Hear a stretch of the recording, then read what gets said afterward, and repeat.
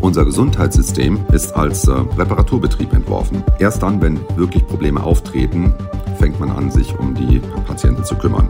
In der Pflege ist es absehbar, dass hohe Kosten in der Zukunft auf uns zukommen. Wir müssen heute etwas tun, um diese Kosten zu vermeiden. Das sagt Stefan Biesdorf, Partner bei McKinsey und Experte für die Gesundheitswirtschaft. Und ich bin Matthias Fechter, Host dieses Podcasts.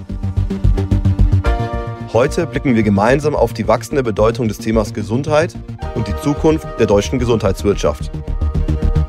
Stefan, schön, dass du da bist.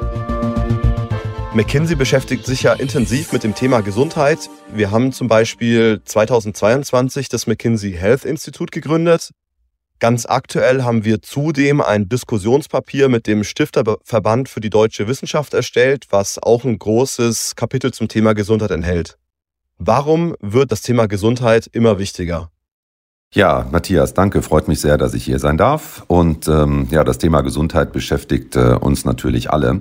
Und ich glaube, es gibt viele Gründe, warum Gesundheit jetzt momentan nochmal so im Fokus steht. Also in Deutschland erleben wir ja gerade die große Diskussion darüber, wie die Versorgungsstrukturen verändert werden sollen. Das Gesundheitsministerium hat die Krankenhausreform angestoßen. Das Gesundheitsministerium hat gleichzeitig vor ein paar Wochen die neue Digitalisierungsstrategie veröffentlicht. Fokus dabei insbesondere auf die elektronische Patientenakte, die ja schon seit vielen Jahren vorangetrieben wird, aber der jetzt nochmal zum Durchbruch verholfen werden soll.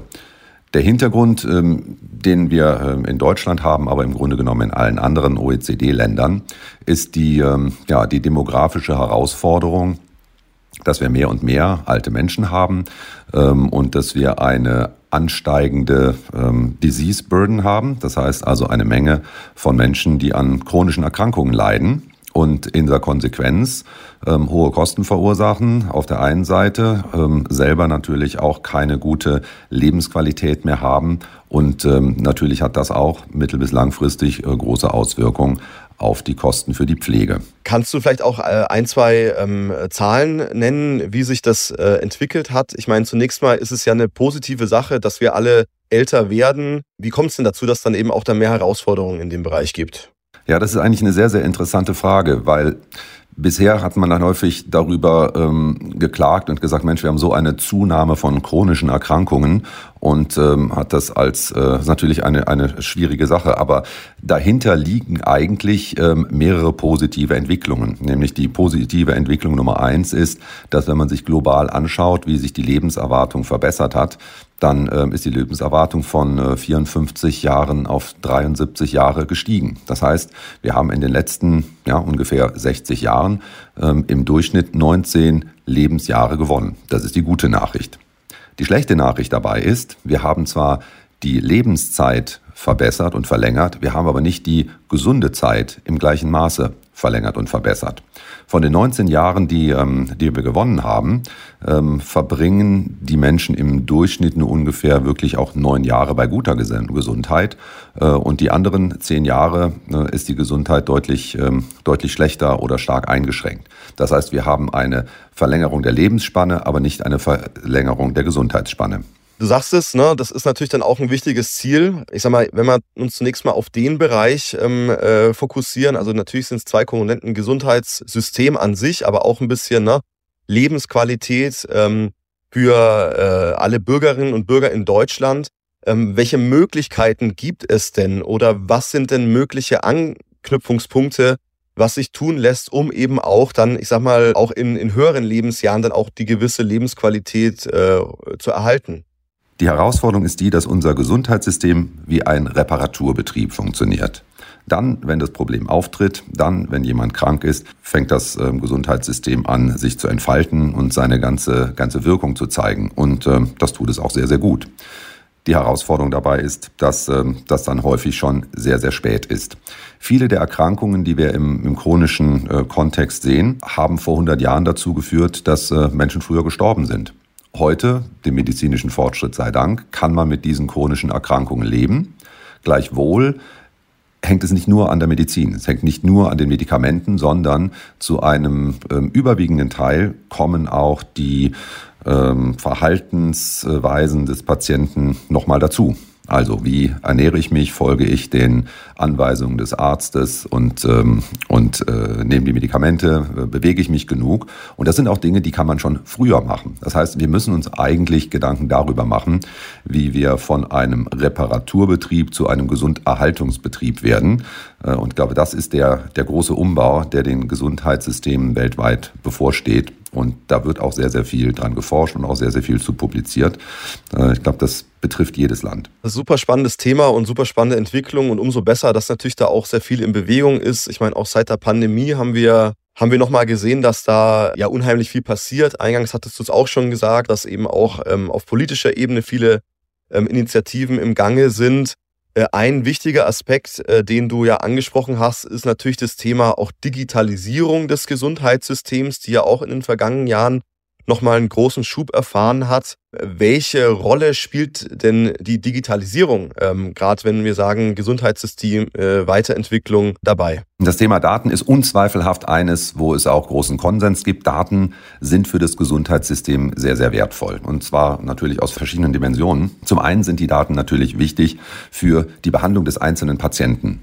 Wenn ich also als Arzt die Patientenhistorie kenne, alle Medikamente, die er eingenommen hat, alle Vorerkrankungen kenne, dann kann ich diesen Patienten einfach besser behandeln. Heute ist es zum Beispiel so, wenn ein Patient als Notfall ins Krankenhaus eingenommen wird und er ist über 65 Jahre alt, dann hat nur ein kleiner Teil der Patienten Informationen dabei, um dem Arzt zu vermitteln, welche Medikamente er nimmt.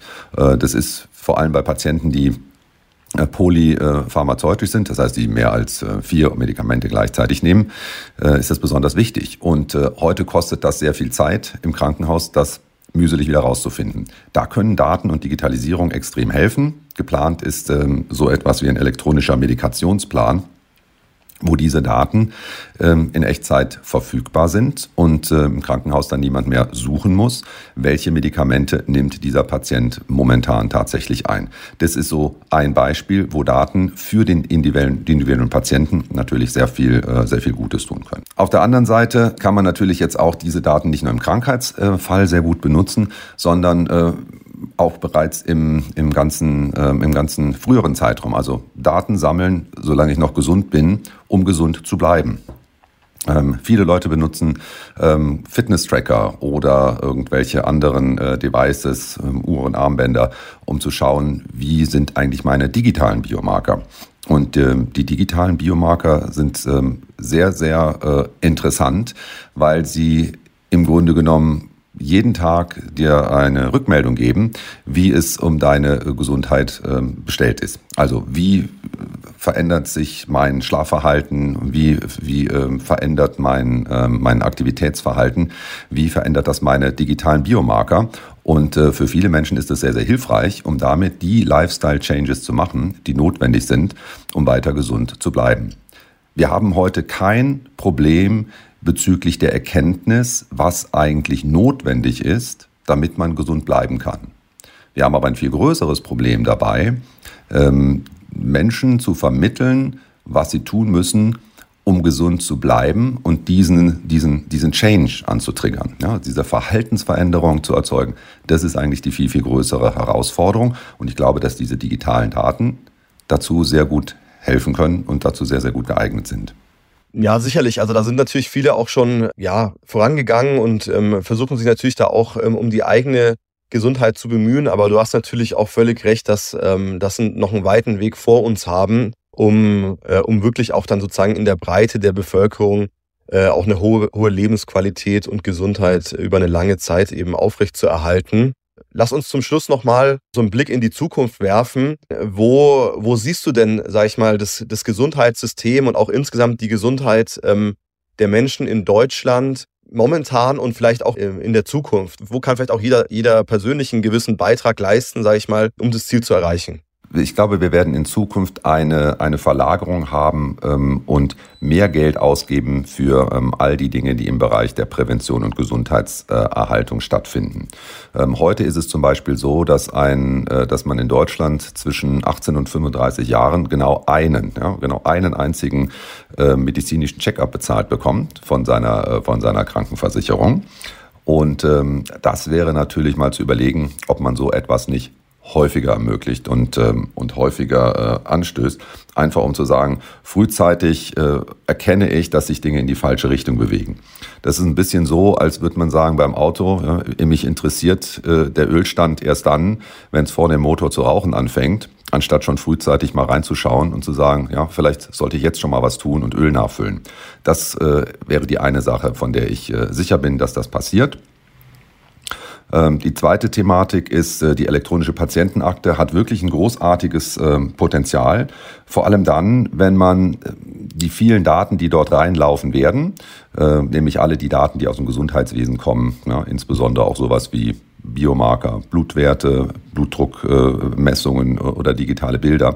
Wenn man anfängt, diese Daten nutzbar und zugänglich zu machen, nicht nur für die einzelnen Ärzte, Krankenhäuser, Apotheker, sondern wenn wir vielleicht auch mal darüber nachdenken, dass man diese Daten zugänglich macht, natürlich nur mit der Einwilligung des Patienten, dass man das zugänglich macht zu Dienstleistern, die helfen, aus diesen Daten wirkliche Erkenntnisse abzuleiten, nämlich für deinen persönlichen Lebensstil.